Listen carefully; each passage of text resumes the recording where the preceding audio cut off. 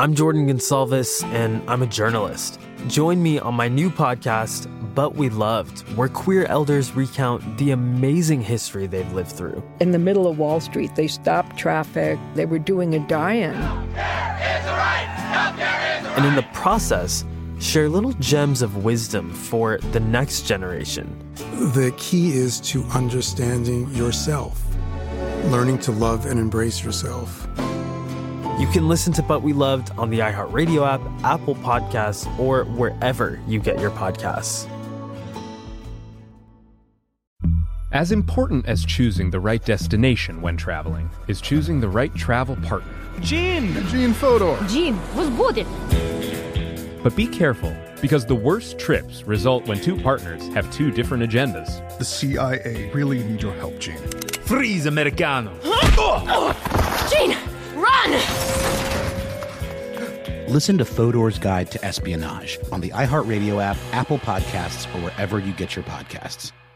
Something that makes me crazy is when people say, well, I had this career before, but it was a waste. And that's where the perspective shift comes, that it's not a waste, that everything you've done has built you to where you are now.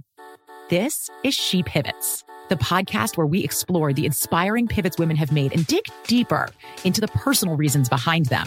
Join me, Emily Tish Sussman, every Wednesday on She Pivots. Listen to She Pivots on the iHeartRadio app, Apple Podcasts, or wherever you get your podcasts. The Therapy for Black Girls podcast is your space to explore mental health, personal development, and all of the small decisions we can make to become the best possible versions of ourselves. I'm your host, Dr. Joy Harden Bradford, a licensed psychologist in Atlanta, Georgia, and I can't wait for you to join the conversation every Wednesday. Listen to the Therapy for Black Girls podcast on the iHeartRadio app, Apple Podcasts, or wherever you get your podcasts. Take good care, and we'll see you there. Welcome to Stuff to Blow Your Mind from HowStuffWorks.com.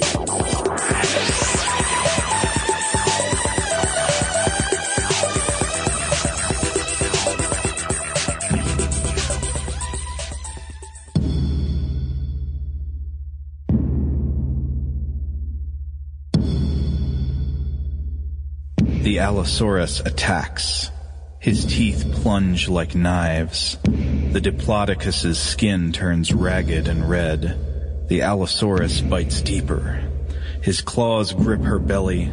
A frightened Diplodocus roars to the herd. Another Diplodocus swings his rump sideways. His bony tail snaps like a whip through the air. The Allosaurus falls back. His eyes sting like fire. The mother Quetzalcoatlus jerks backwards in fear. She hears her mate calling as he flies overhead. Too late! The Dromaeosaurus attack. They swallow eggs whole. They rip leathery wings. The Quetzalcoatlus swoops down as near he dares. He sees and understands. He turns sharply away. I am Quetzalcoatlus. The ground trembles below me. I glide over the rock ledge and soar into the sky. Hey, welcome to Stuff to Blow Your Mind. My name is Robert Lamb. And I'm Joe McCormick. And Robert, I gotta ask, when you are at home reading dinosaur books with your son, do you read them out loud in that Thulsa Doom voice you just did? Yes, if I can get away with it, I use voices, but sometimes he just says, use your regular voice, Dad, and then I have to oblige. Or he could just grow up thinking that Thulsa Doom is his dad. Well, these books in particular really encourage a very dramatic reading. Now, who wrote these two we were looking at? This was two different books. Yes. Now, these are one book is called I Am Quetzalcoatlus, and the other one is I Am Diplodocus. These were written by Karen Wallace and illustrated by Mike Bostock. Now, you sent me a link to these on Amazon, and I went and looked it up, and it is so funny because there is just 1-star reviews coming out the eye sockets. People are mad about these books. Yeah. First of all, I want to get out, these are great books. I highly recommend. These are 5-star books in my opinion. These are dinosaur children's books. Dinosaur children's books. And when I say I love them, I'm not being like ironic, like, oh, it's a horrible book and, you know, it's, but I find something weird about them. No, these are great dinosaur books, but they are a bit dark. or at least they're a bit realistic. So many dinosaur books are like kids having adventures with dinosaurs, or things are kind of whitewashed. No, these books encourage the child to look through the eyes of an animal living in an ancient time, competing for resources, having to deal with relentless predators, encountering death and injury, and I think all the ones I've read end in death. But it's weird because when I read the first one to my son, which I think was the Quetzalcoatlus one, I was reading it for the first time aloud to him, and we were getting to the violence, and then we were getting to the part where the male Quetzalcoatlus flies over and sees his family consumed by predators, and I was like, oh my God, my kid's gonna lose it. This is too dark. This is too violent. He makes us skip over predation in documentaries. He's not crazy about super dramatic scenes in children's movies. Mm-hmm. So I didn't think he'd be able to handle this, but he did. He loved it. And he has this, an interesting disconnect where if it's dinosaur violence, it's okay. If he has a whole book about it's called The Death of the Dinosaurs. It's a kid's book in which it's basically Cormac McCarthy's The Road with dinosaurs. Just death after death after death. And after we read it, he was like, oh, that's a great book. I love that. Yeah, there is no God and we are his dinosaur prophets. Yeah. And indeed, one of the reviews for the book by Karen Wallace, I Am a T-Rex, or I'm a Tyrannosaurus Rex, one of the one-star reviews, someone said, this reads like a Cormac McCarthy novel. They did. And I agree with them, but in a good way, in a 5-star way. A lot of these one-star reviews featured lots of direct quotes from the books, like lists of words: ripping, slicing, slashing, tearing, and thieving. I'm sorry, whoever I just quoted from the internet. But, yeah. I mean, there is a certain way in which I understand how dinosaur violence can seem different than violence that's taking place in the present. I mean, for one thing, we definitely do have a time desensitization mechanism in our brains in the same way that if you hear about how yesterday 1,000 people were massacred, that is a heartbreaking tragedy. Mm-hmm. But if you hear about how 1,000 years ago 1,000 people were massacred, it's fodder for jokes. Yeah. It just doesn't resonate in the same way. I guess it was no less tragic then, but it just really doesn't hit you. Yeah. And dinosaurs may suffer from that, but I think they also are subject to a kind of conditioning in the brain that comes from dinosaur illustrations, which is that, at least in my mind, maybe this is not true across the board, but when I scan my memory of dinosaur illustrations from my childhood, they're always action scenes. Oh, yeah. Something violent is happening or is about to happen. It's not just lots of pictures of, some herbivores standing around in the water, drinking water, eating leaves, maybe a carnivore just basking in the sun. There's always feeding imminent or fighting taking place. Something's leaping at something else, mouth open, claws extended, they're wrestling. I think of that, this wouldn't be dinosaurs, but it would be prehistoric animals. I think of that iconic image of the saber-toothed cat and it's some other scavenger, I don't remember what, maybe a direwolf fighting over a mammoth carcass. Yeah, I mean, paleo art is rich. There are a lot of just wonderful works there. I mean, especially when you're dealing with actual painted paleo art and and not some of the CGI stuff you find a lot of the times now. And you do have scenes of like peaceful duck-billed dinosaurs out in the water, but the ones that stick with us, and certainly the ones that I remember from dinosaur books as a kid, and that I'm rediscovering now with my almost 5-year-old, are these scenes, like you say, of dramatic encounters, of one dinosaur battling another, herbivore versus predator, duking it out in a prehistoric landscape. I mean, that's the stuff that draws us in. Usually also there's like a volcano erupting in the background. Why is that? Well, I guess tying in like the whole extinction, like the extinction of the dinosaurs is wrapped up in them. They're like the Norse gods of prehistoric creatures, right? It's true. Yeah, they existed for like tens of millions of years, and yet in our minds they're constantly going extinct. Yeah. But you're right, there's almost always a volcano. It's like two animals fighting, volcano in the background, crazy. Like the fight scenes you see for dinosaurs, like how often do you encounter something that climactic, even in our biggest blockbusters? Like two combatants battling, killing each other as a volcano erupts in the background. It's crazy stuff. I guess that's how it's got to be. And you know what? It's probably not the fact, or not the case that that's really what the dominant art is. It's just that's what I remember. I think it makes an impact. You know? Yeah, you've probably called that out, right? But one thing that's kind of cool is that you don't have to go to fiction to find a few of these crazy action scenes from the prehistoric world. And this brings us to our topic today.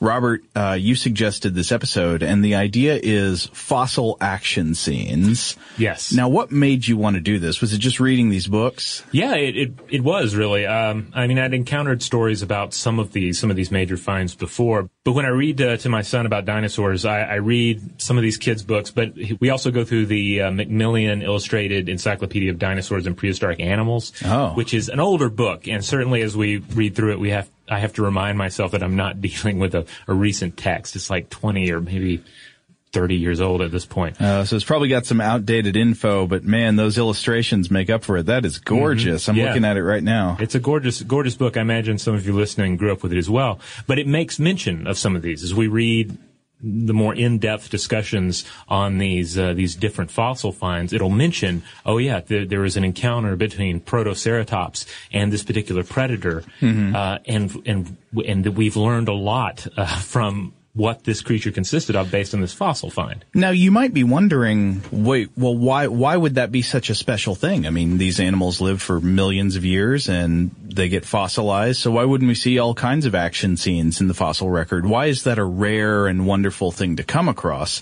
Well, you have to think a little bit about the conditions under which fossils arise to understand why this really shouldn't happen all that often. Yeah, and really it makes these encounters all the more amazing. So yeah, stick with us here as we dive into just how fossilization occurs. Right. Okay. So when we think of fossils, we're usually thinking of bones, but that's actually a little bit narrow because a fossil in reality, as the term would be used by somebody who works in paleontology or biology, is a physical remnant of any kind left behind by an organism that lived in a previous geological age. So these could be things like preserved footprints or eggs or nest sites, burrows, things like that are sometimes fossilized.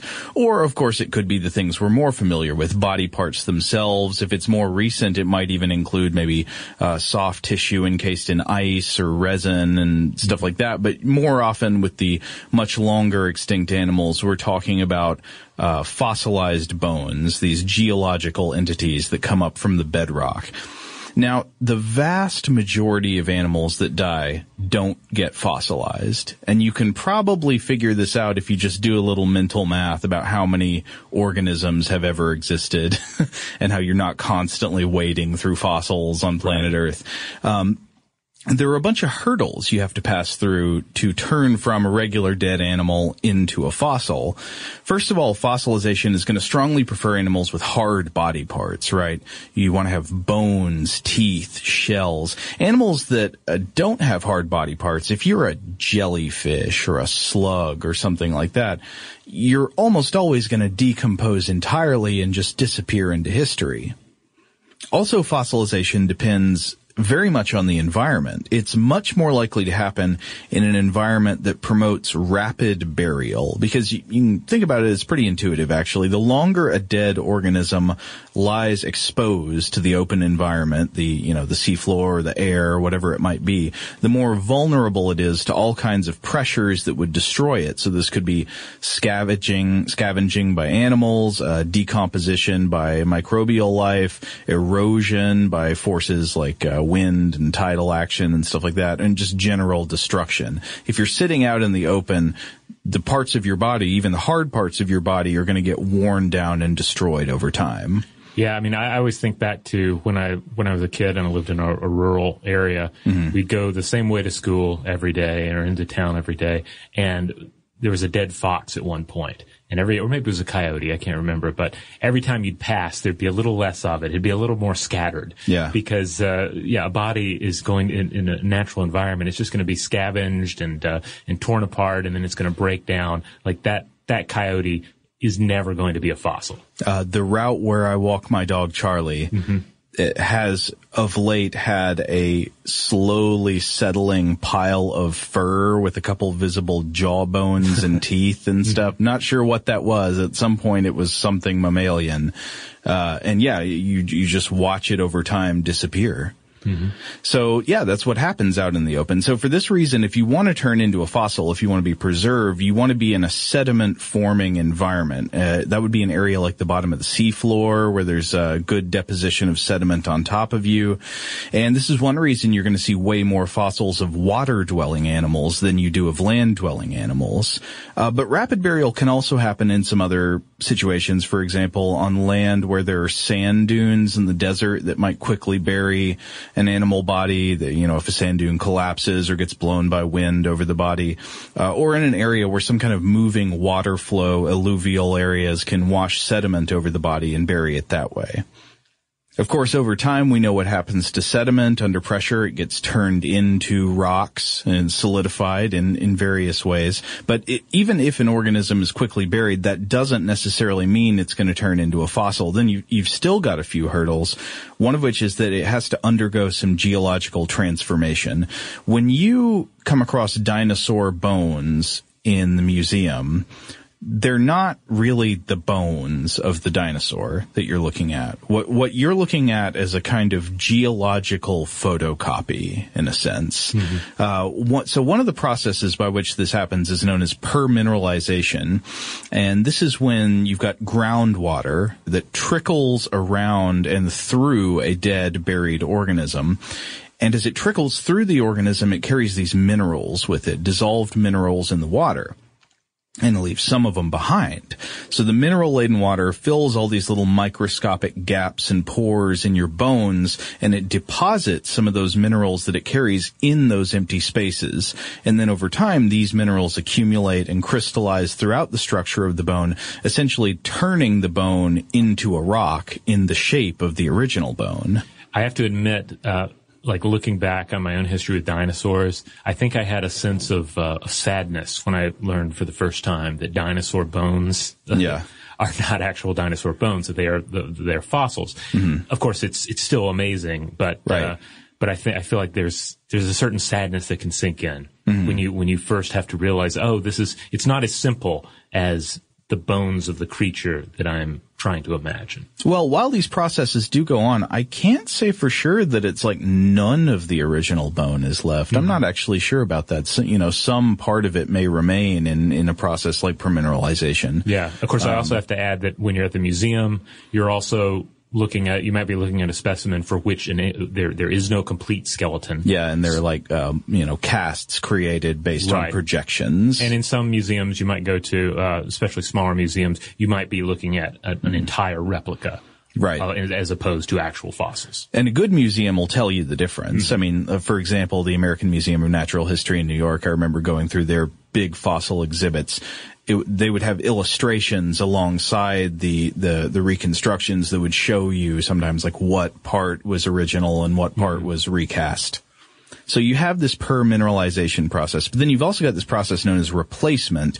And this is similar, but sort of more total, more holistic. An organism's body is buried, and then it disappears because it gets decomposed, maybe by microbial life, or gets dissolved through chemical reactions with the soil or the groundwater, gets washed away and eroded. And what you're left with is a cavity in the ground in the shape of the original structure. So you might have like a cavity in the shape of a skeleton or a shell or a bone. And then this cavity gets filled in with some other mineral, creating a sort of mineral cast in the same shape as the original organic structure. Then, of course, there are other ways. There is, for example, carbonization, where organisms get squeezed between layers of sediment and leave this carbon imprint. This sometimes happens to plants and insects. Then there would also be resin encasing, which we all know from Jurassic Park, seeing the mosquito in the amber. Things can be frozen in ice, of course, like what we see from the previous ice age. You might see a mammoth frozen in ice. And then things can be, for example, buried in tar, like in the tar pits. So there are a lot of ways things can be preserved across the geological eons, but despite all these different ways that it can happen, it doesn't happen that much. Only a very small portion of the animals that exist get preserved, and then only a small portion of those that get preserved actually get found by us. So we have a very limited sampling of what there once was on planet Earth. But another thing to think about is not just the scarcity of fossils, but the process by which they're created. It doesn't tend to favor action. You're not likely to catch a fossil of an animal in mid-behavior where it's clear what was happening.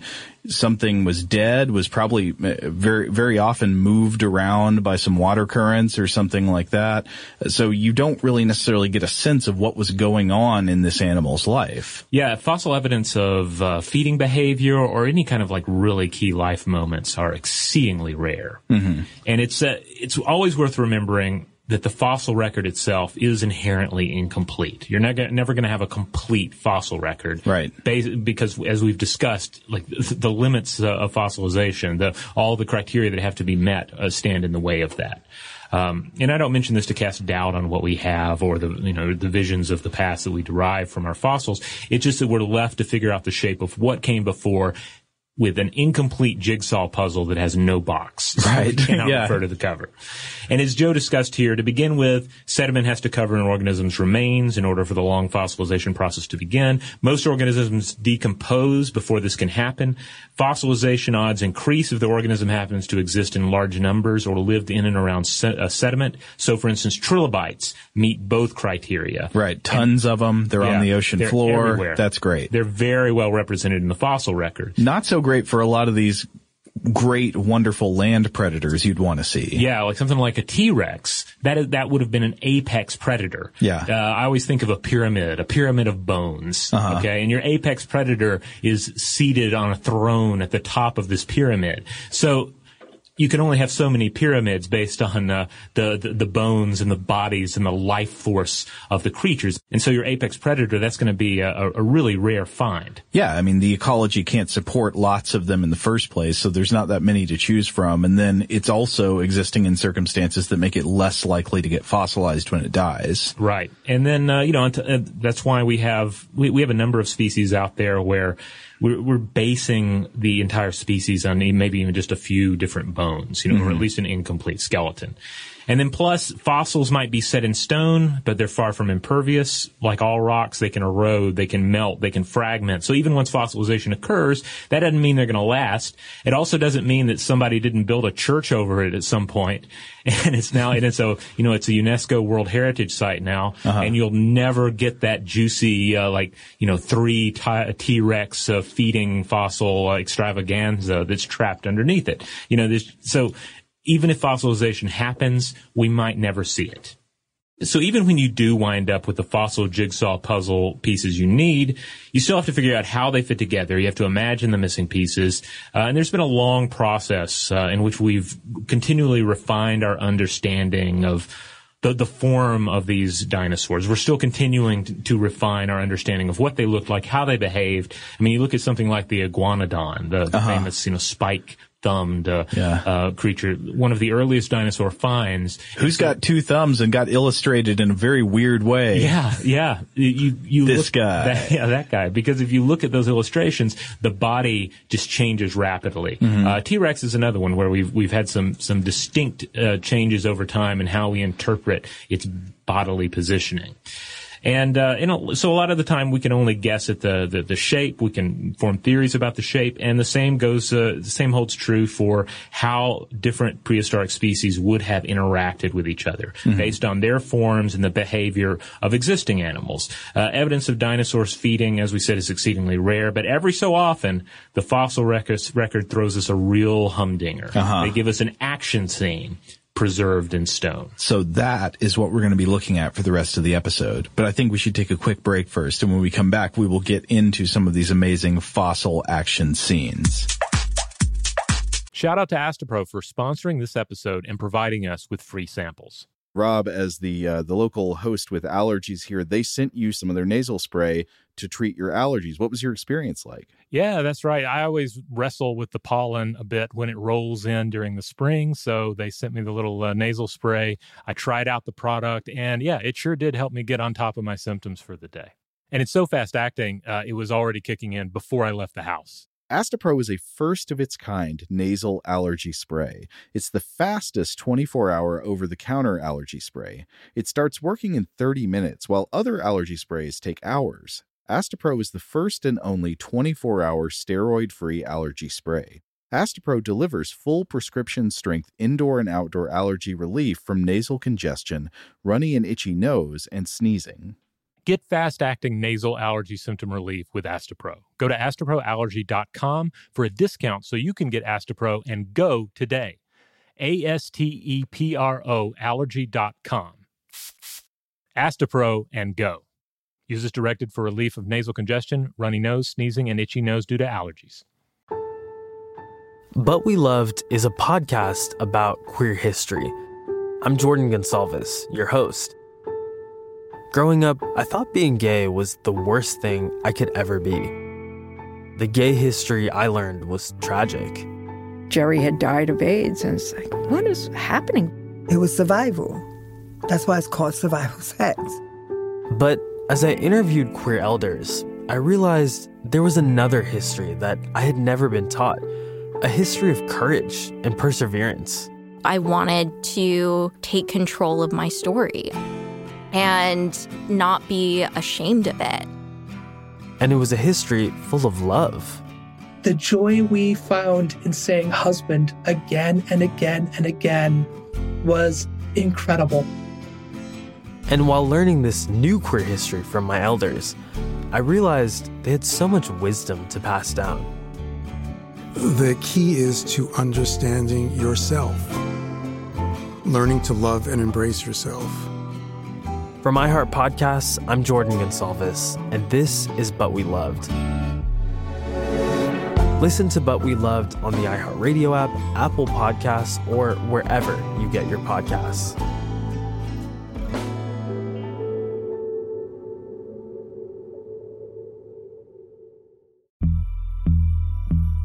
As important as choosing the right destination when traveling is choosing the right travel partner. Eugene Fodor. Gene, was будет?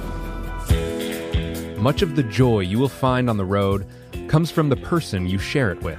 So you write the books, Gene, and Vlastar runs the business.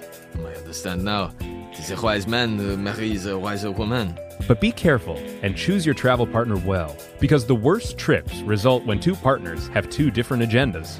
Get down! I'm not stupid, Gene. Something is going on, and it's high time you tell me the truth. Freeze, Americano! Gene, run! So travel before it's too late.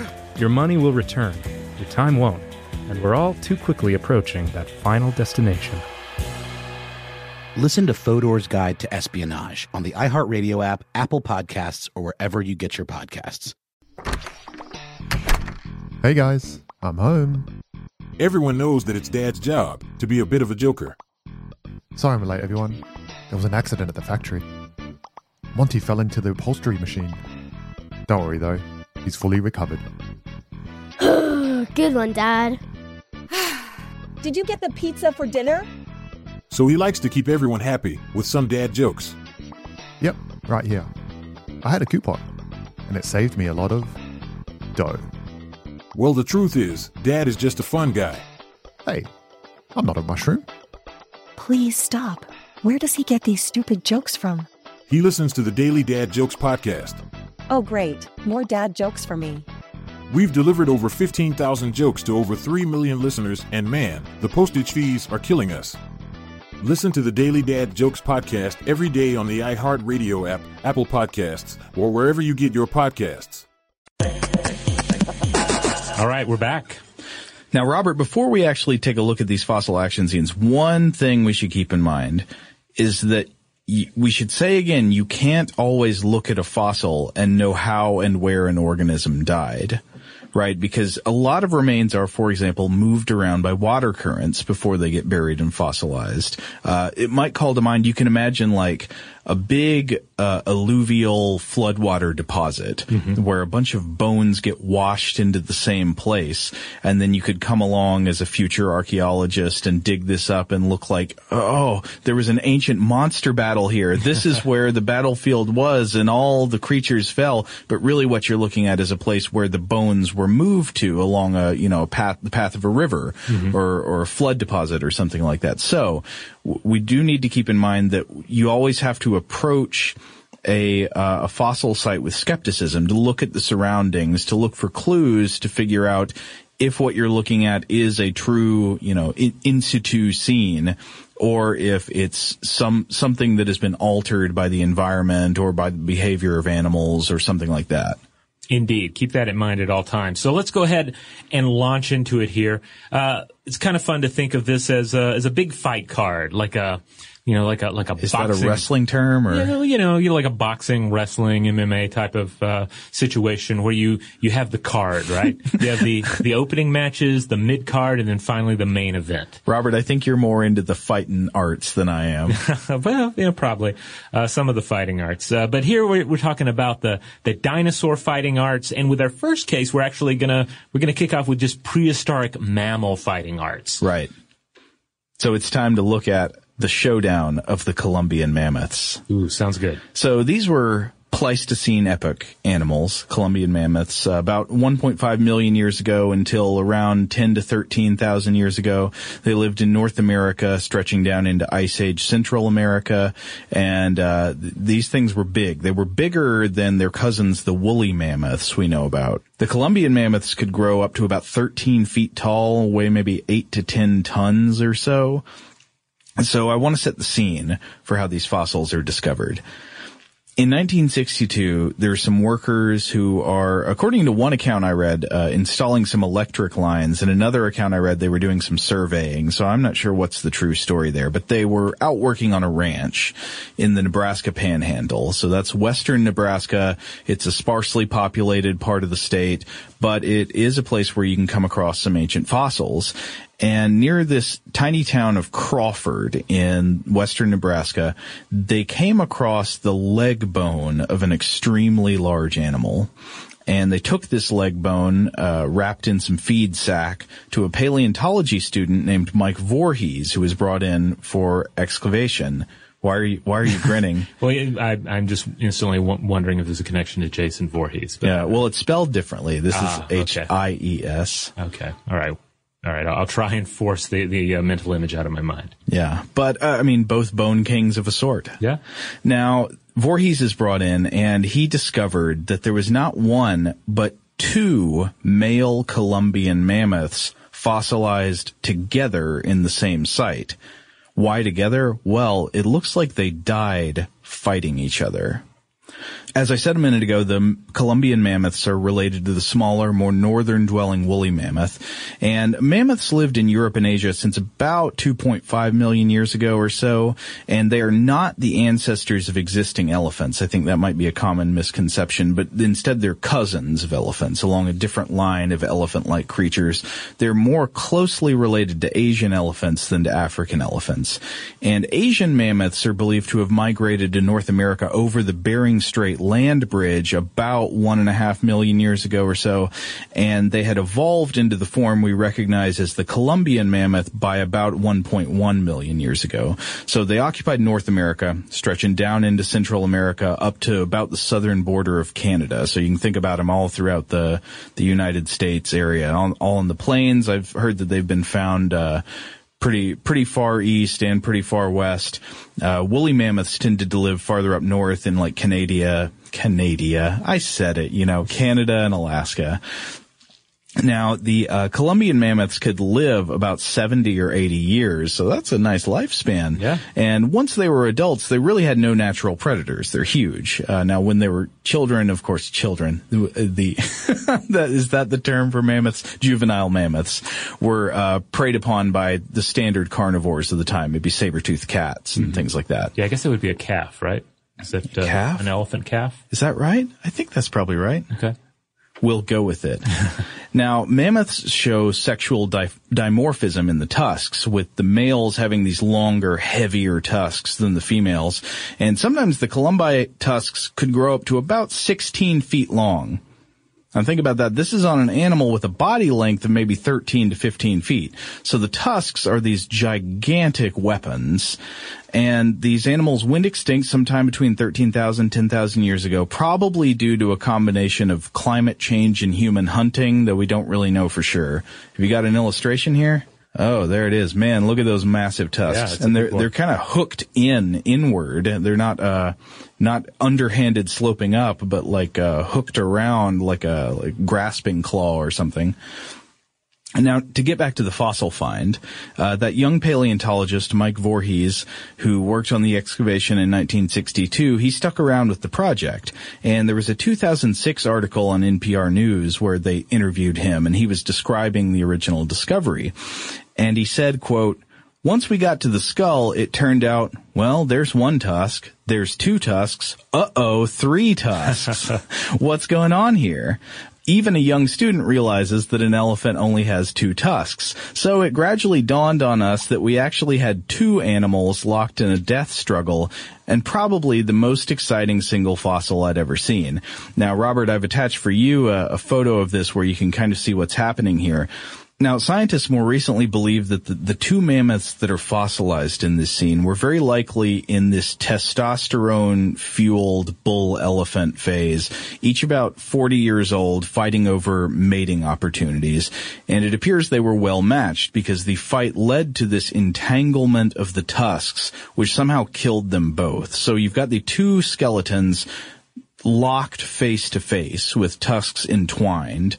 One of the mammoth's tusks is gouging into the eye socket of the other. So that would make a good, what's her name, Wallace book, right? His eye is gouged. It hurts immensely. Yeah, this illustration of the skulls and the tusks intertwined, like this would make a really gnarly tattoo, I think. Yes, it would. That would, it's like a metal band album cover kind of thing. It's for real.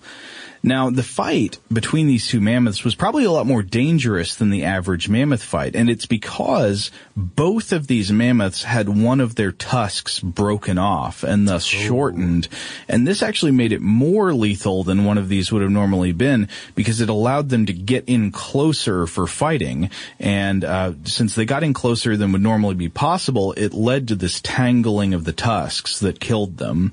Now, it's probably the case that their deaths came slowly, or at least one of their deaths came slowly, with one of the 2 bulls dying before the other one and then pinning him to the ground by the face. And in this state, they would have been unable to reach food or water, but also would have been vulnerable to opportunistic scavengers.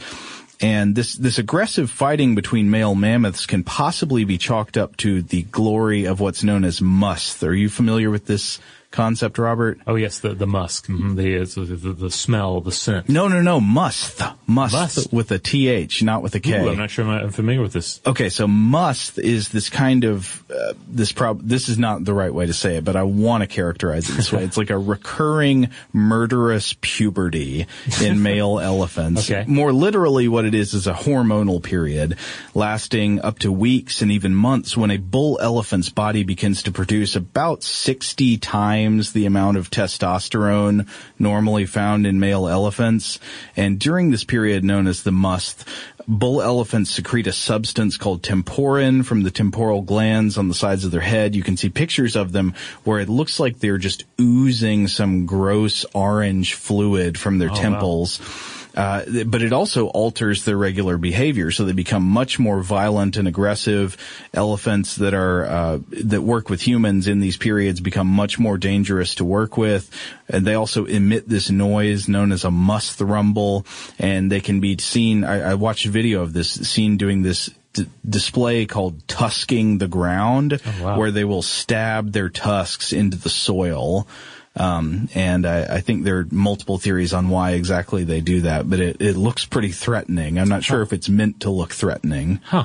You know, I've certainly watched a number of documentaries detailing elephants, but I feel like most of them tend to focus on the female herds. Yes. And the matriarchal order there, because you have the elderly females leading, and then you have the younger females, and then you have the young, the calves following around, and the males, they live separately. And now that you've described their behavior at times, you understand why they have to live outside the house. Right. So when they go into a must period, you just don't want to be around them. They're no good.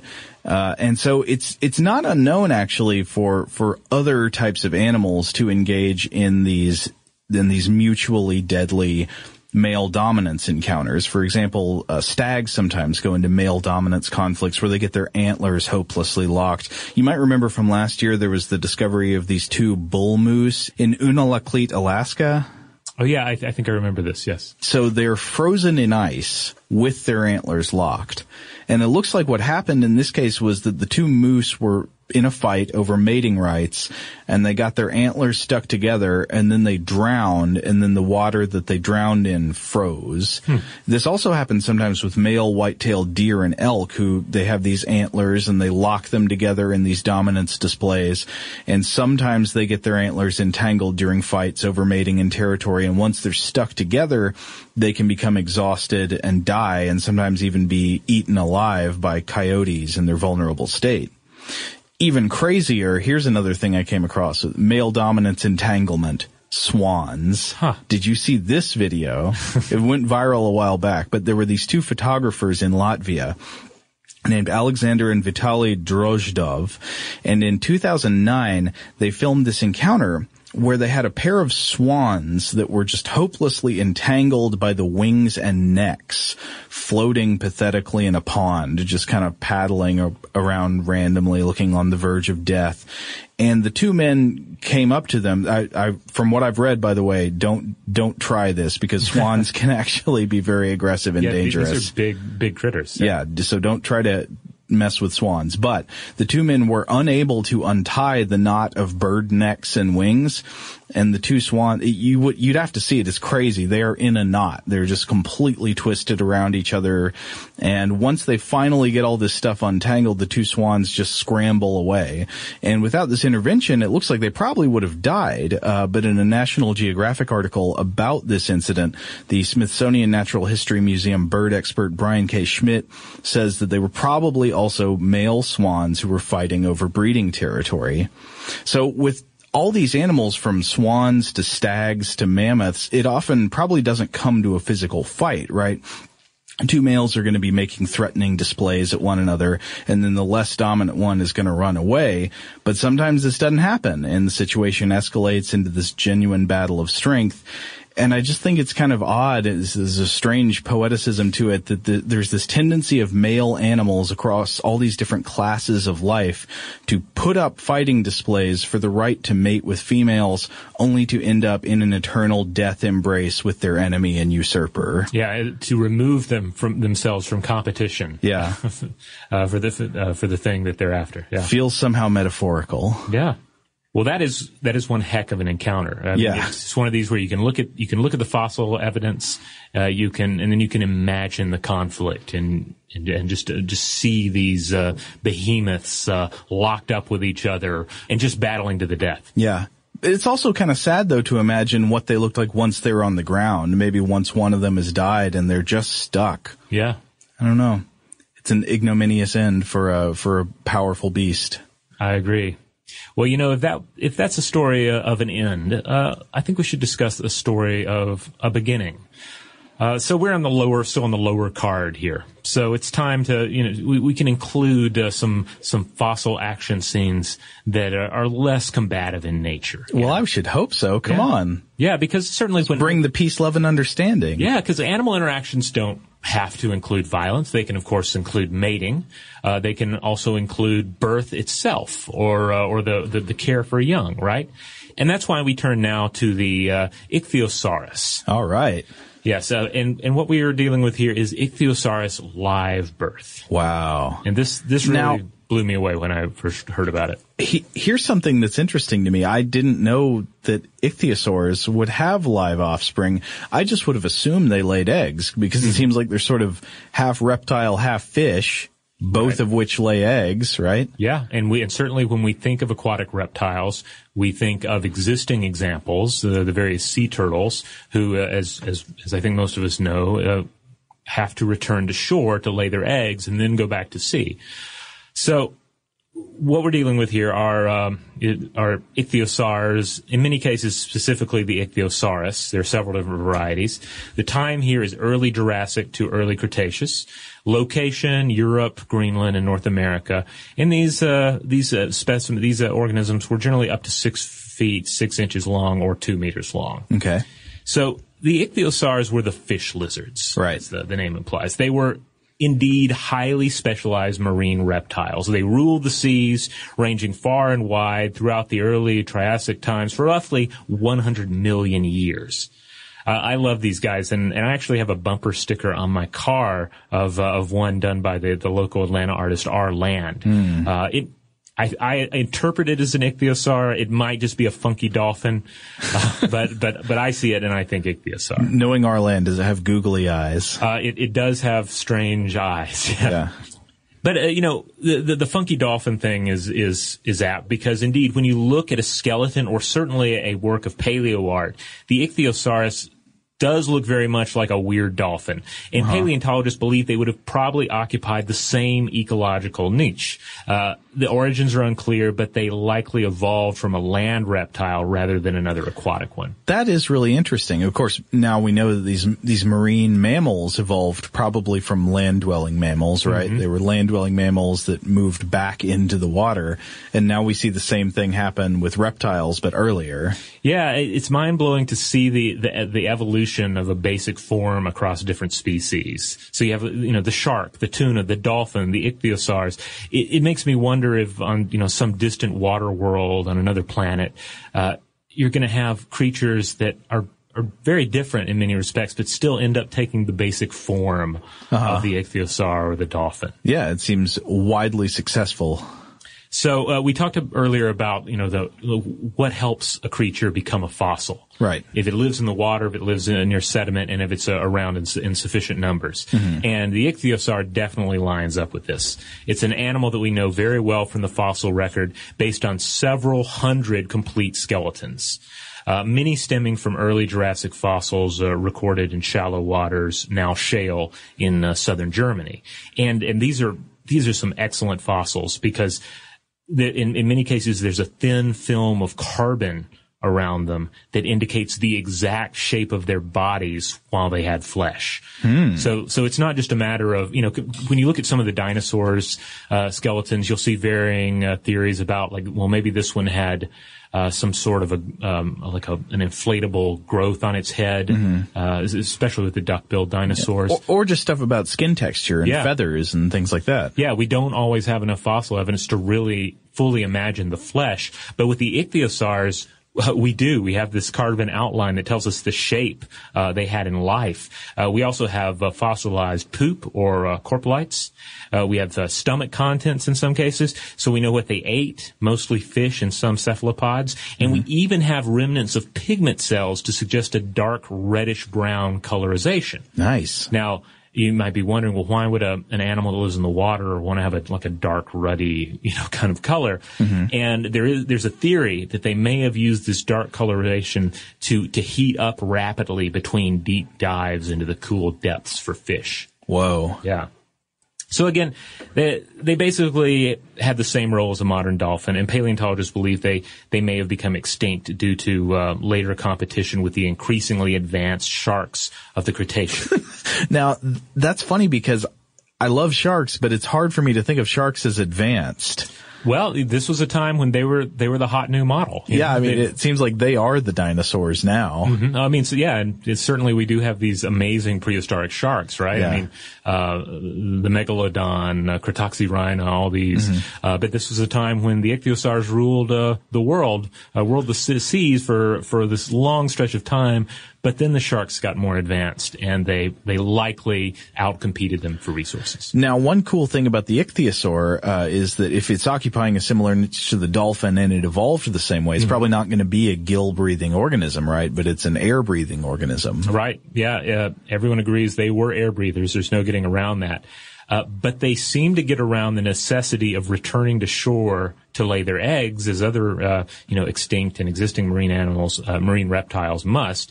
And that's where the action-packed fossil comes into play. Not a fossilized bit of combat, but a seemingly fossilized live birth. Wow.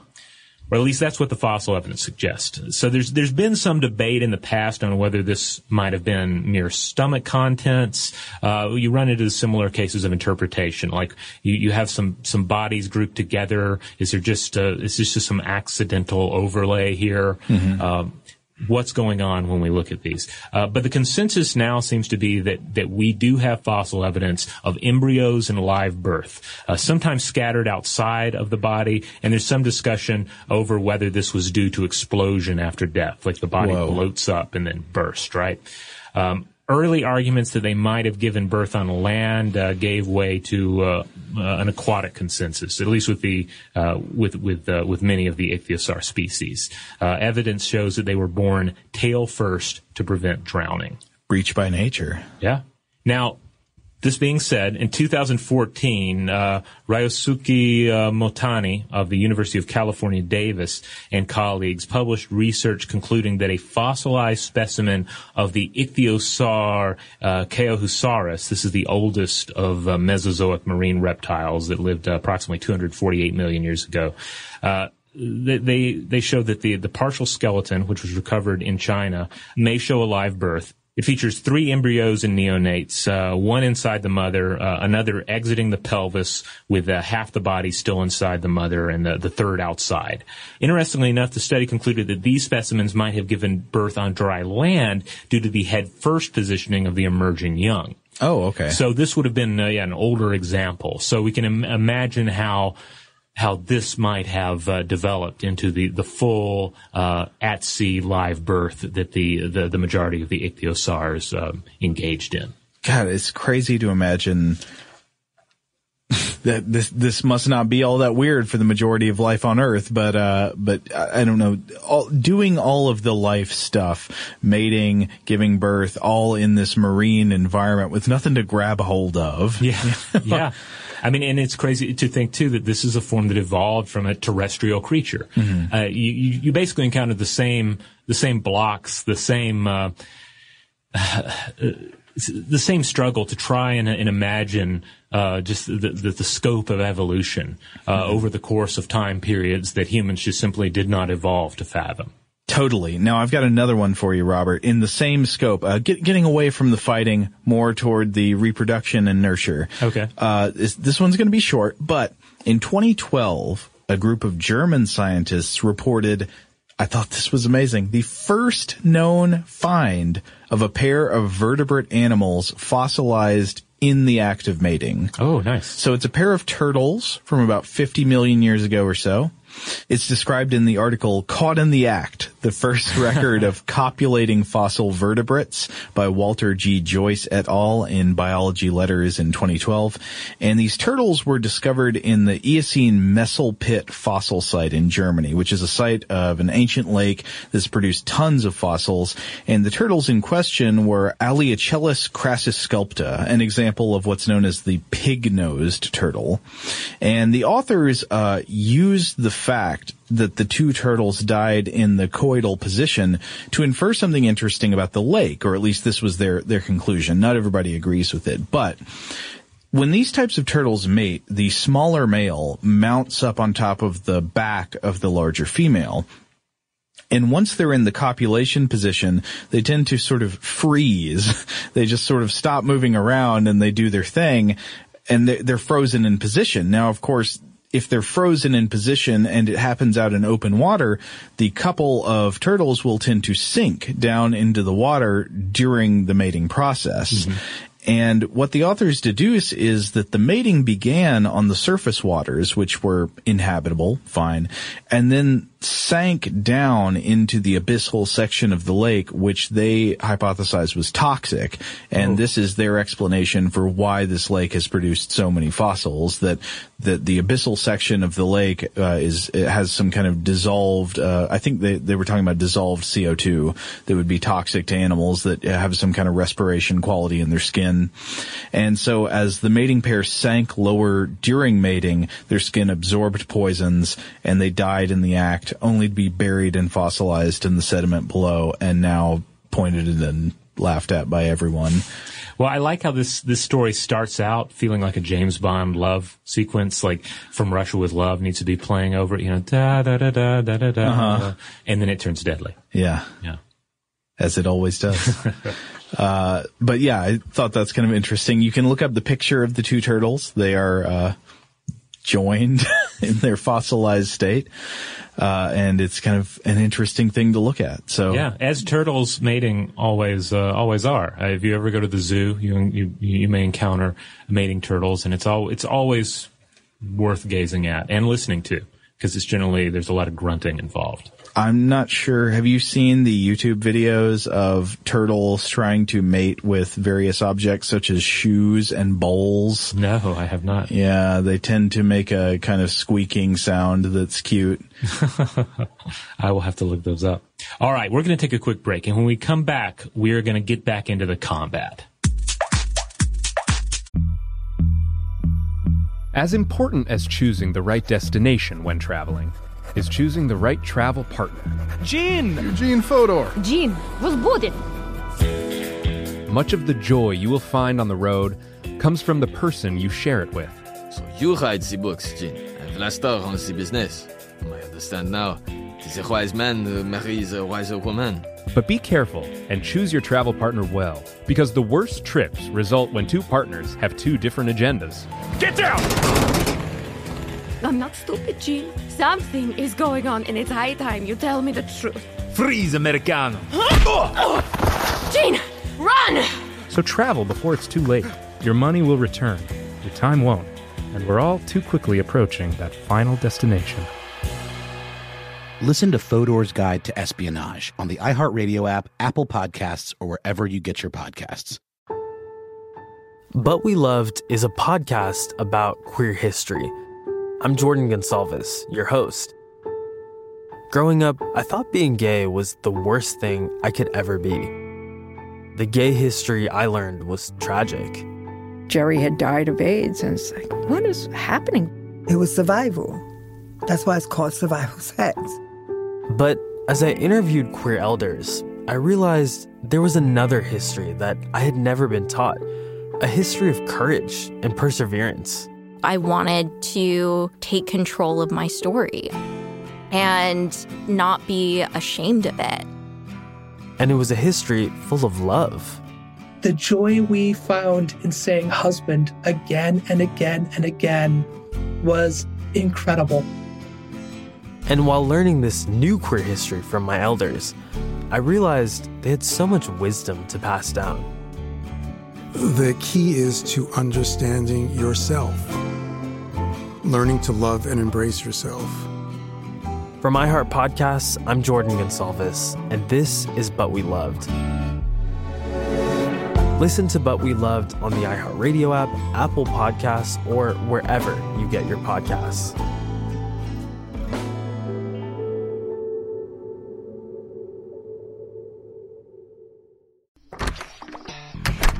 Hey guys, I'm home. Everyone knows that it's Dad's job to be a bit of a joker. Sorry I'm late, everyone. There was an accident at the factory. Monty fell into the upholstery machine. Don't worry though, he's fully recovered. Good one, Dad. Did you get the pizza for dinner? So he likes to keep everyone happy with some dad jokes. Yep, right here. I had a coupon, and it saved me a lot of dough.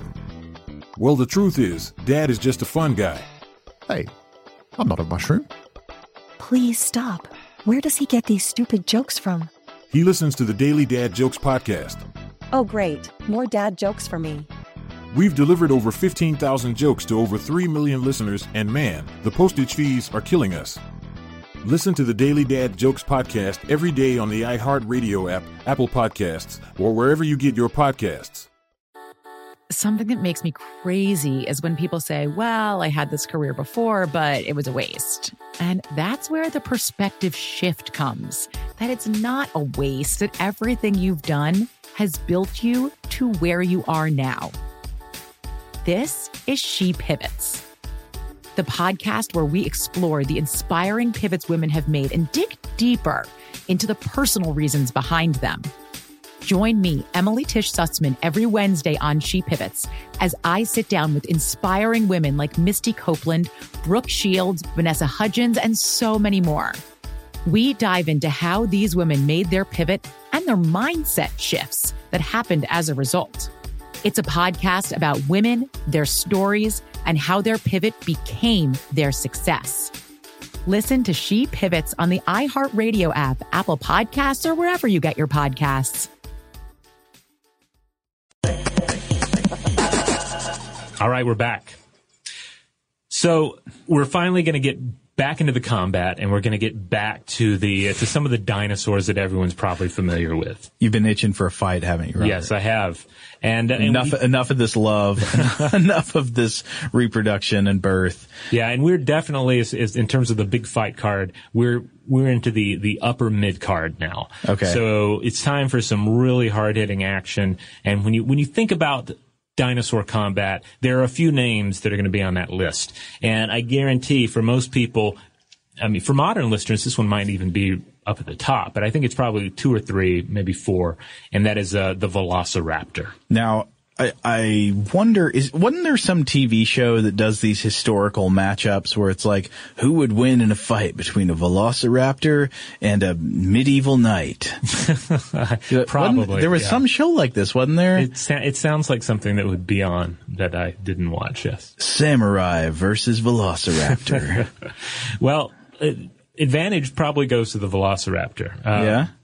Just off the top of my head, without really crunching the data, these were... Tell me why. These were pretty terrifying creatures. So, late Cretaceous is the time period. The location, Asia, modern-day Mongolia, and parts of China. Mm-hmm. These guys were 6 feet long or 1.8 meters long. So, they're a member of the family Dromaeosauridae, and they look pretty much like the creatures you know and love from the Jurassic Park movies, but with 3 major differing factors here. Okay. So first of all, we know now that they had feathers, likely iridescent feathers. Nice. Okay, so I don't think that takes away from the terrifying nature of the Velociraptor. I know a lot of people don't like it. I love it. I think that's even better. Birds are scarier than lizards. Yeah, birds are scary. And you know what? You don't have to like it. This is what the science says.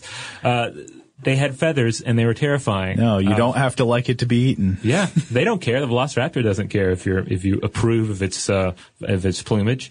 And second, the head is all wrong in the movies. Okay, so the actual Velociraptor probably had a head that was it was long, low, flat-snouted head. It looked more like an alligator. Mm-hmm.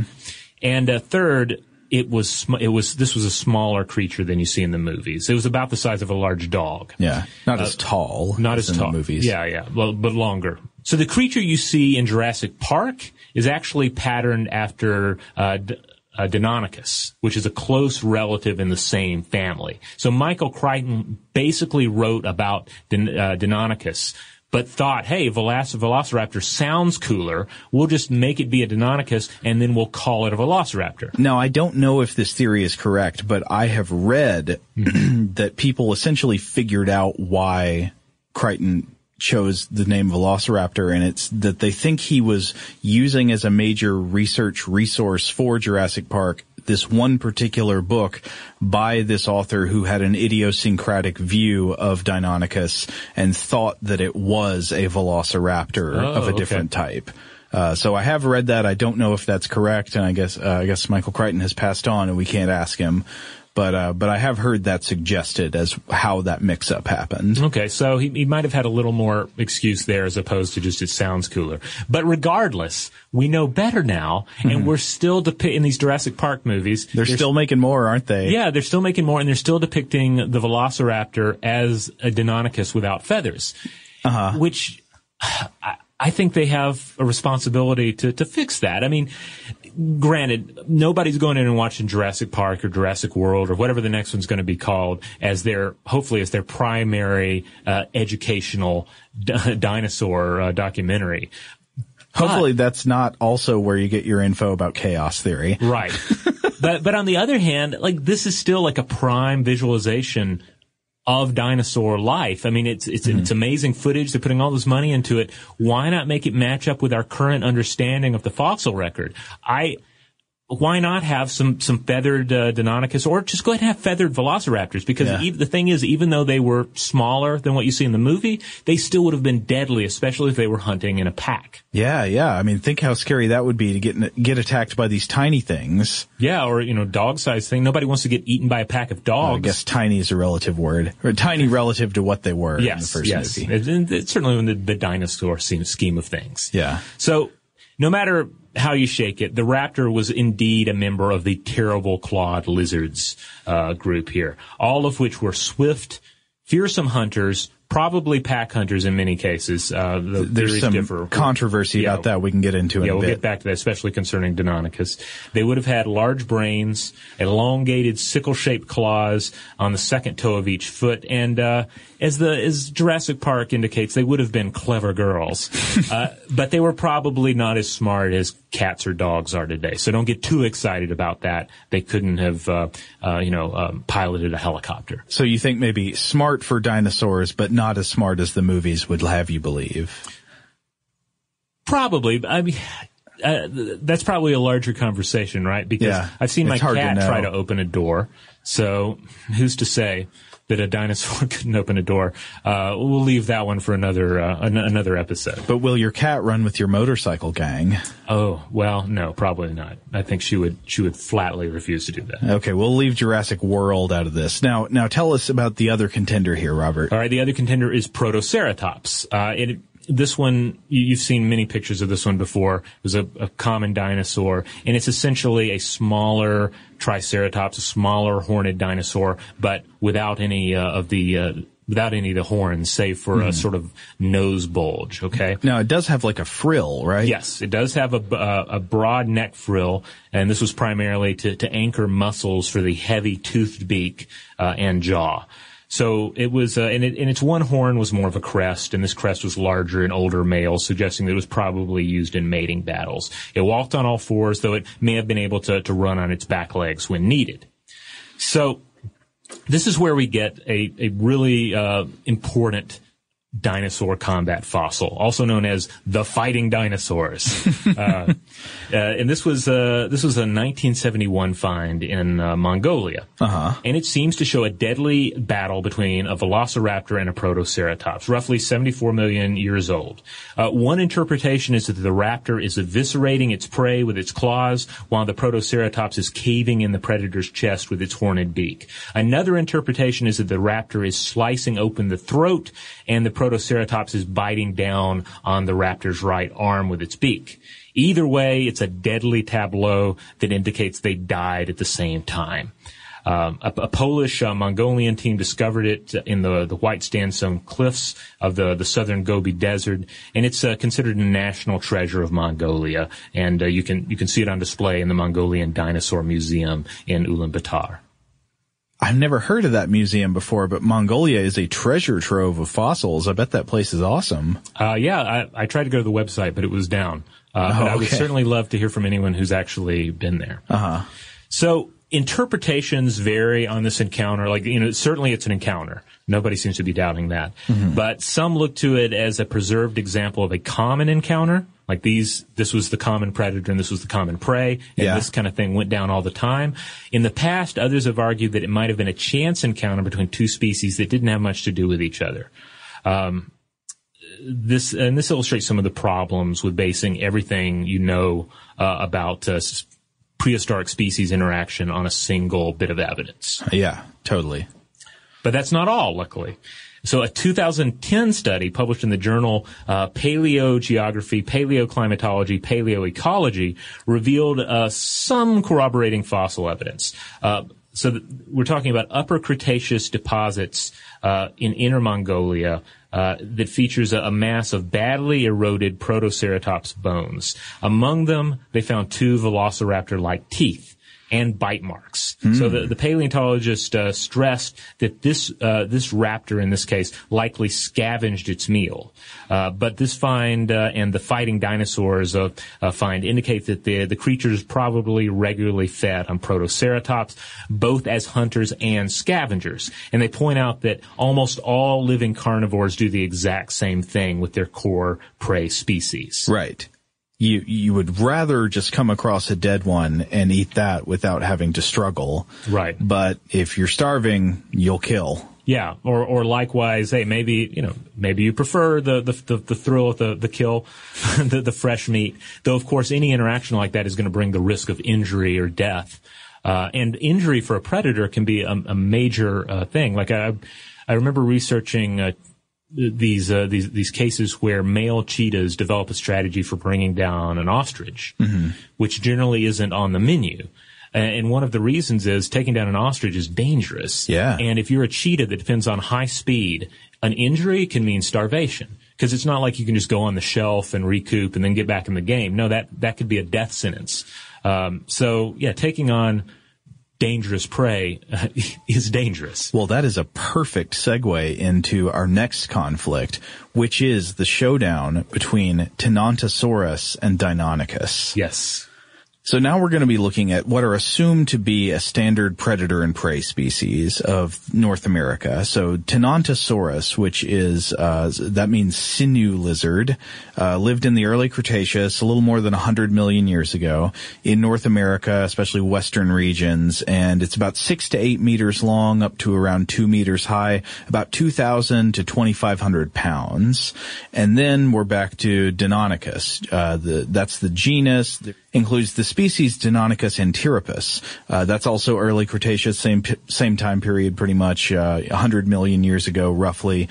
North America, United States, and Deinonychus is up to about 3.5 meters long, maybe a little more than a meter high, usually about 150 pounds. So also not huge. We were just talking about the smallness of the raptor.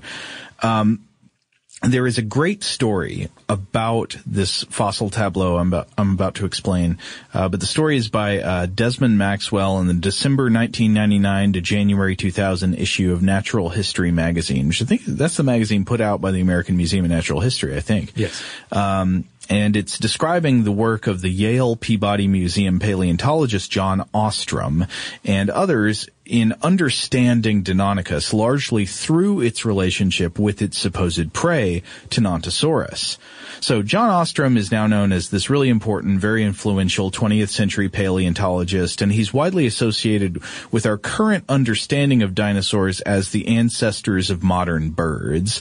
People had gone back and forth in the paleontology community about the relationship between dinosaurs and birds. I think during the 1800s, people associated dinosaurs with birds, but then a lizard model seemed to take over, and then the bird model started coming back. So in the mid-1960s, Ostrom was working on fossil excavations in the Cloverleaf Formation in Montana and Wyoming. I think this was southern Montana.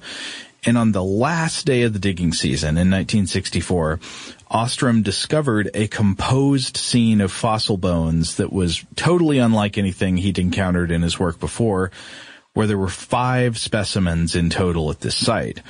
4 were small theropods. Now, when you think theropod, that's sort of the Velociraptor or Tyrannosaurus kind of model, 2 legs, that kind of thing. And then pieces of one large ornithopod herbivore. And the site where these were discovered came to be known by the Yale excavation crew as the Shrine Site. Ooh. Yeah, it evokes this kind of holy mystery. Neither of these species had been described in the scientific literature before, though I think Deinonychus skeletons had been found. They just hadn't really been described by scientists. Okay. And the small theropods were most noticeable for this one huge hook-shaped claw found on each foot, and this earned them their name. Deinonychus also, of course, means terrible claw. Meanwhile, this one large herbivore was called Tenontosaurus, meaning sinew lizard. It's kind of gross. They should have called it like gristle lizard. Now, because of the arrangement of the fossils, Ostrom came to a strange conclusion. These 4 predator carcasses lie buried around the remains of one large prey animal. And because of the nature of the area, looking at how the bodies were oriented and some stuff about the sediment, Ostrom didn't think the bones could have been washed into that place by moving water. The fossils appeared to be lying in the place where the animals died. So he concluded that Deinonychus was a pack hunter. Now, you remember this from Jurassic Park, right? Mm-hmm. They're pack hunters, all that. So the scene, as you should imagine it, is that a pack of around 8 Deinonychus attacked, wore down, and killed this much larger prey animal, the Tenontosaurus, but not before about half of the hunting pack was injured and killed in the struggle. Now, this interpretation has remained very controversial. Scientists go back and forth on it. In Jurassic Park, we do see the stand-in for the Deinonychus executing these complex pack hunting behaviors, but real evidence for this kind of pack hunting behavior has been kind of elusive, and the article basically mentions 3 main lines of evidence that the Deinonychus were pack hunters. One of them is the arrangement of bones itself, the weird way the bones were laid out at the shrine. Now, it's fairly certain that the fossilized animals died in the position where they were found, and here's one good piece of evidence. After a dinosaur dies, tendons in the vertebrae cause a curling up of the neck and the tail, the spine, along the backbone, essentially. And this is why you sometimes see dinosaur fossils with their necks curled back in these crazy positions as if screaming in pain. You know what I'm talking about? Yeah. This is generally thought to be caused by this contraction of the vertebral tendons as the animal rots. Now, in this specimen, the Tenontosaurus, the tail and the neck were heavily curved toward each other, making it almost impossible that the body had been moved around by water currents. It looked like this is where it was when it died. So, if multiple Deinonychus died alongside this one large Tenontosaurus at the same time and in the same place, what would explain that, other than some deadly fight for survival?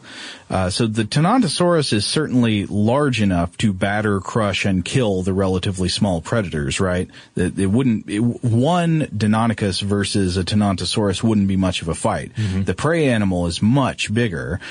Then again, if a pack of 8 attacked this one prey animal and half of the pack died, that does not sound like a sustainable hunting strategy. No, that does not pay off for the hunters here. Right. So was it a fluke? Are we seeing some incredibly weird, rare event? Were the predators desperate and starving? There's an alternate explanation of the site, which is that the Deinonychus were scavenging. The idea is that a bunch of Deinonychus came across the corpse of a dead Tenontosaur and somehow died in the feeding process of scavenging on it, but then you're faced with another odd question. What killed them? Like, why did all these different Deinonychus die while scavenging this one corpse?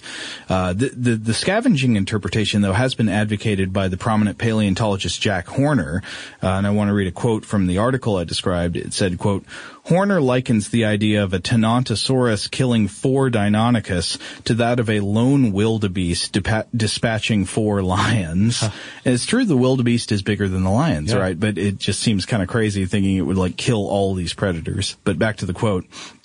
Yet, an adult wildebeest might weigh from 50 to 100 pounds more than an adult lion, compared with the difference of about a ton between the Tenontosaurus and the Deinonychus preserved at the shrine site. A wildebeest falling on a lion would probably inflict little damage. A Tenontosaurus would crush a Deinonychus. So some evidence going both ways there. It's hard to know what to think. But a couple other interesting lines of thought. One of them is teeth. Now, the Tenontosaurus remains are associated with lots of Deinonychus teeth. It seems like when you find one of these prey animals dead, there's Deinonychus teeth all around. Mm-hmm. That tells you something. Yeah, they didn't collect them. Right. It indicates a predator-prey relationship. There are so many Deinonychus teeth found with Tenontosaurus remains, way more than you could reasonably expect to be lost to by a solitary scavenger. If one came across, one Deinonychus was eating off of a dead corpse, it wouldn't leave 11 teeth in it, right? That's just too many teeth to be lost, to be sustainable. Also, the placement of the teeth tends to concentrate in the abdomen and pelvis. Why is that interesting? Well, it's actually consistent with what you see in predators today, where predators tend to feed on these areas, the abdomen and the pelvis, first when they kill an animal freshly. They tend to go for the parts while they're still sort of warm and moist, to be a little gross. To be a little Wallace-esque, children's book material, folks. So if the Deinonychus were doing the same, it looks like they were feeding on a fresh kill, not scavenging piecemeal on some dead animal they came across. And then one final point, the anatomy of the Deinonychus makes it look plausibly like a pack hunter. It's got this one terrible claw that looks effective for both grasping and slashing. The Antiropus part of the name, the Deinonychus Antiropus, that means counterbalancing, referring to the bone structure of the tail. Now, why would that matter? Well, it means that the animal is capable of making its tail rigid and using it as a counterweight to balance and control the movement of its body, which suggests kind of a quick, graceful movement.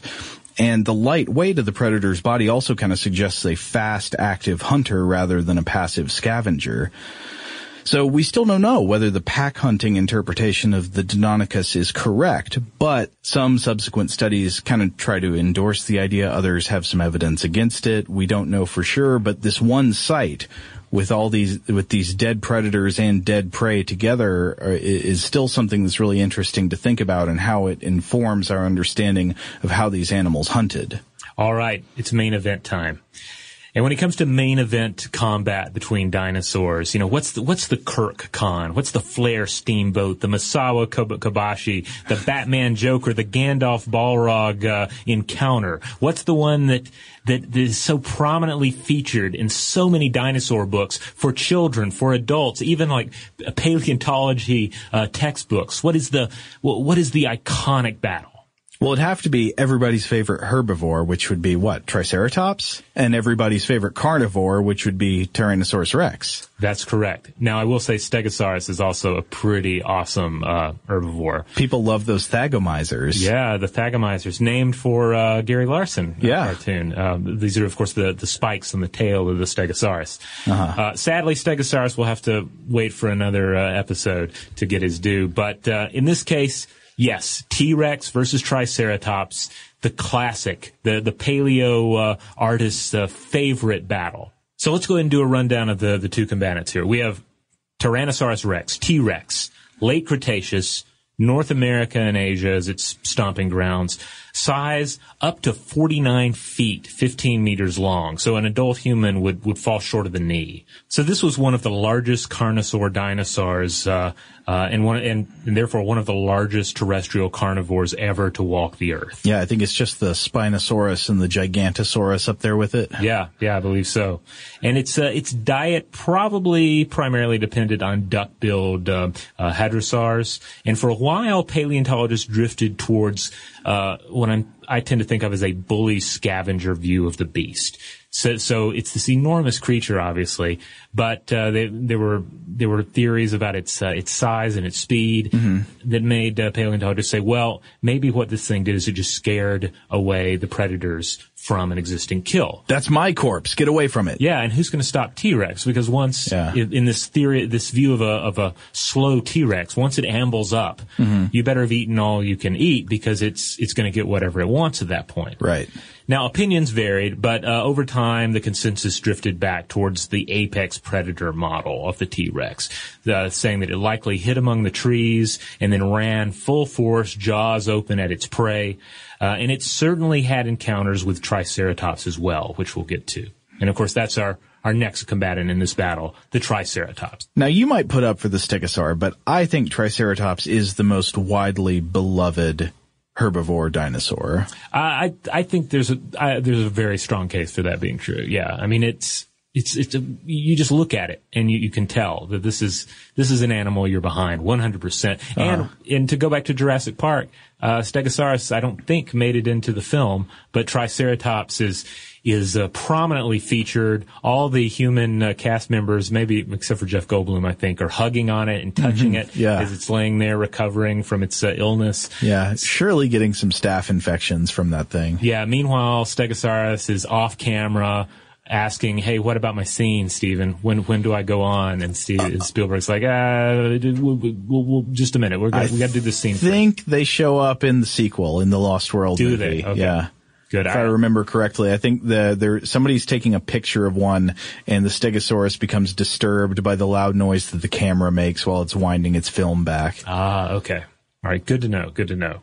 So the Triceratops, late Cretaceous, North American, 30 feet, 9 meters long, the most famous of the horned dinosaurs, also the largest and the most abundant. So they lived in herds across North America, and unlike the neck frills of other horned dinosaurs, and there are several varieties and even some sub-varieties of Triceratops here. Unlike these others, though, this frill was solid bone, a defensive structure to protect the neck. And we have fossil evidence of encounters between Triceratops and T-Rex, including evidence of partially healed Tyrannosaur tooth marks on a Triceratops brow horn. Whoa, healed. Now that means it met a T-Rex and went and lived to tell the tale. Exactly.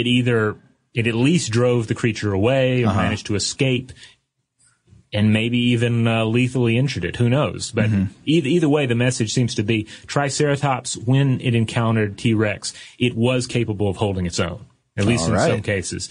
Because, of course, you're also going to have varying situations of age and size, right? Like a young Triceratops encountering an older T-Rex, which I understand plays into Karen Wallace's "I am a Tyrannosaurus Rex." Oh no! And I think that's why that's one of the reasons some of the reviews were so critical. Is that I don't know for sure because I haven't read it, but I think the T-Rex kills the Triceratops. This is like the Grail legend king version of the Tyrannosaurus Rex, the king whose strength is failing. Oh.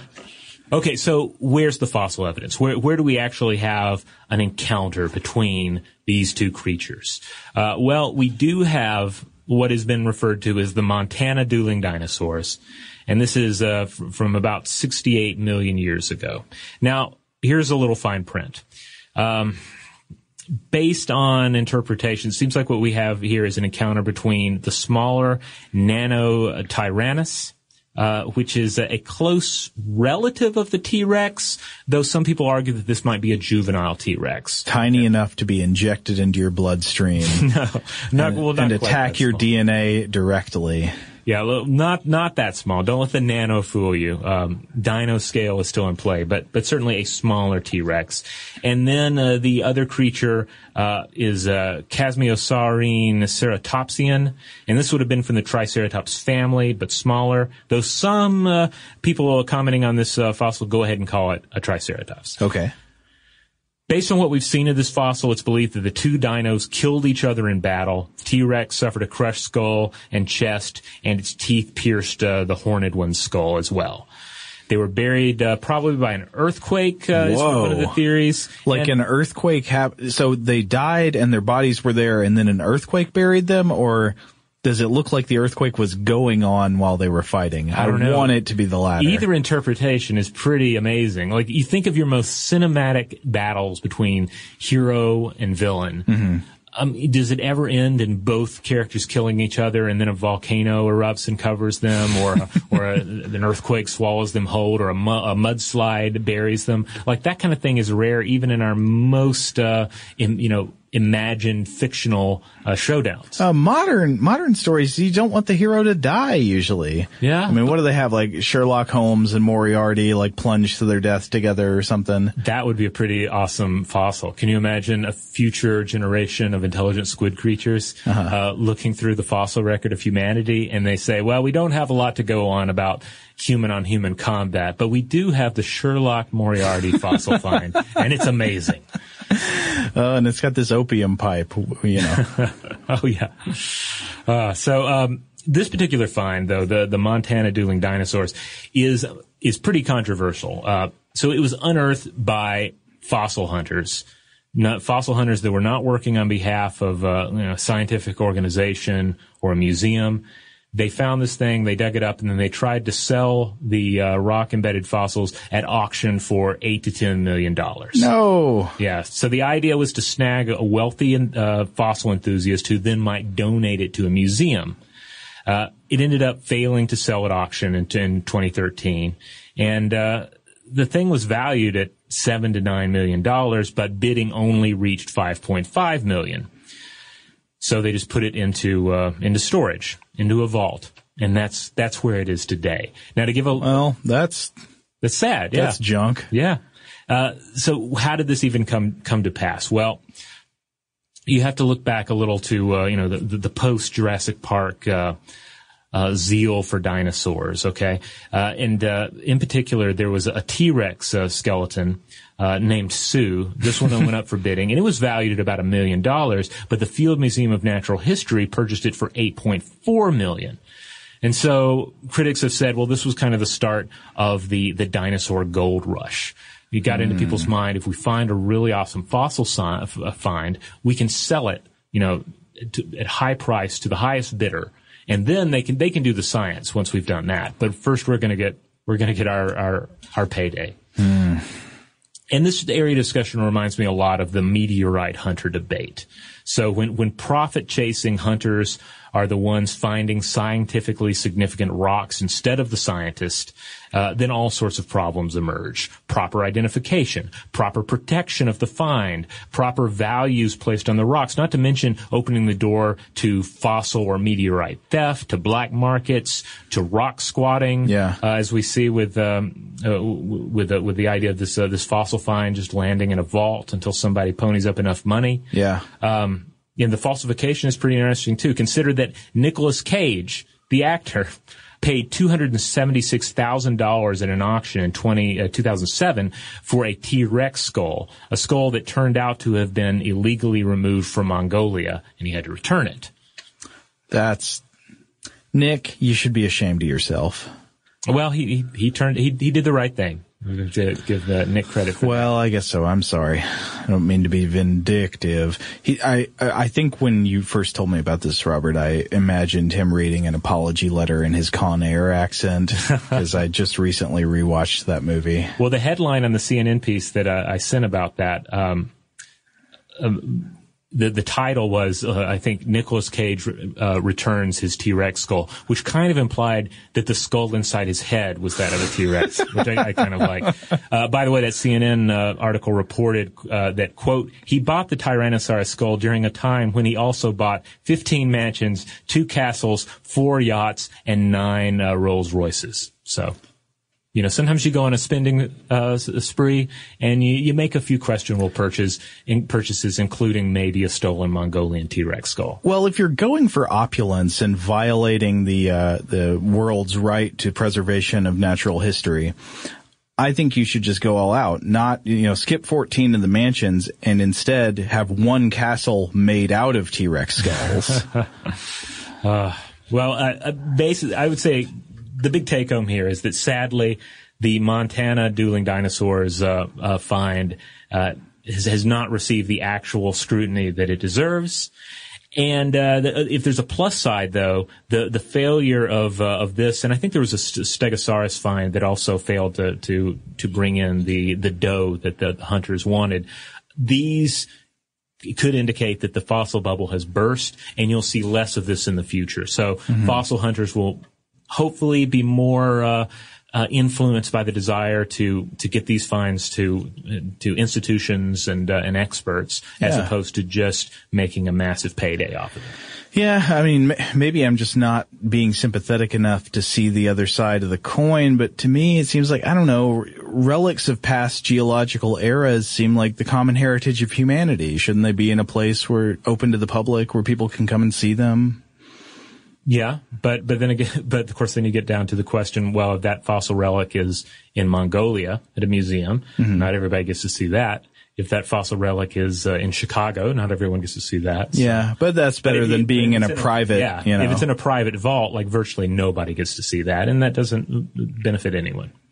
But still, this fossil exists, and that is exciting. Yeah. So maybe one day, kids will get to see it in a museum, and paleontologists will get to give it a lot more attention. Hopefully so. All right, Robert, you got anything else about fossil action scenes? No, I think the card has concluded. The main event has concluded. People are throwing their beer cups down into the ring. Right, everyone's piling out of the Cretaceous Thunderdome here, and we're left to just consider just how amazing it is. First of all, that fossils exist, like the string of events that have to take place to reach fossilization and then recovery and appreciation by modern humans, but then to consider that, yes, we have these amazing moments from life, violent confrontations, mating, and even birth preserved in the fossil record. And I've said this on the podcast before, but I do just want to say again, if you've never had the chance to go to a good natural history museum and look at fossil exhibits, you should find a way to do this. It is worth it. It's so cool. It's a life-changing experience to really see dinosaur fossils in person. Indeed. And if you want to check out those books that we read from at the beginning, again, those are by Karen Wallace. There's I am a Diplodocus, I am a Quetzalcoatlus, and then she also has one on Ankylosaurus, Tyrannosaurus, no, I think that's it. Yeah. Yeah. Though be prepared for the carnage. Be prepared for the carnage. Come for the carnage. Yeah. All right. In the meantime, if you want to check out various other podcast episodes we've done, head on over to StuffToBlowYourMind.com. That's where you'll find the landing page for this episode, and we'll try to have some links on there that go out to some of the material we've talked about here, and maybe even a really awesome dinosaur battle illustration to cap it all off. I hope so. Also, of course, if you want to email us to get in touch directly with feedback about this episode or any other, if you have any questions, if you have any comments, if you have any weird ideas, if you want to tell us about some really cool fossil action scene you saw that we didn't even know about, or you just want to say hi, you can always email us at blowthemind@howstuffworks.com.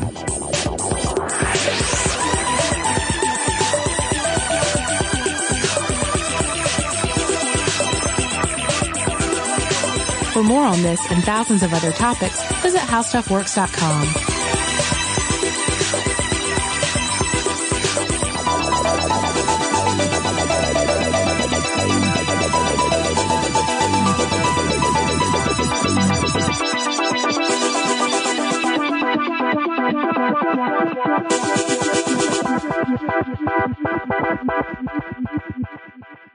Today's episode is brought to you by Visible.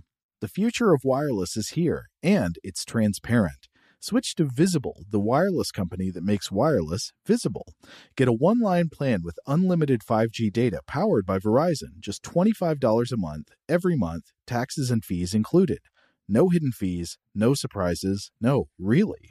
What are you waiting for? Get with the times and switch to Visible at Visible.com. Monthly rate on the Visible plan. For data management practices and additional terms, visit Visible.com. I'm Jordan Gonsalves, and I'm a journalist. Join me on my new podcast, But We Loved, where queer elders recount the amazing history they've lived through. In the middle of Wall Street, they stopped traffic. They were doing a die-in. Healthcare is a right! Healthcare is a right! And in the process, share little gems of wisdom for the next generation.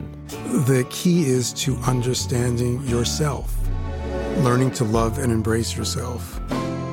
You can listen to But We Loved on the iHeartRadio app, Apple Podcasts, or wherever you get your podcasts. As important as choosing the right destination when traveling is choosing the right travel partner. Gene Fodor. Gene, was good. But be careful, because the worst trips result when two partners have two different agendas. The CIA really need your help, Gene. Freeze, Americano. Gene, run! Listen to Fodor's Guide to Espionage on the iHeartRadio app, Apple Podcasts, or wherever you get your podcasts. Something that makes me crazy is when people say, well, I had this career before, but it was a waste. And that's where the perspective shift comes, that it's not a waste, that everything you've done has built you to where you are now. This is She Pivots, the podcast where we explore the inspiring pivots women have made and dig deeper into the personal reasons behind them. Join me, Emily Tish Sussman, every Wednesday on She Pivots. Listen to She Pivots on the iHeartRadio app, Apple Podcasts, or wherever you get your podcasts.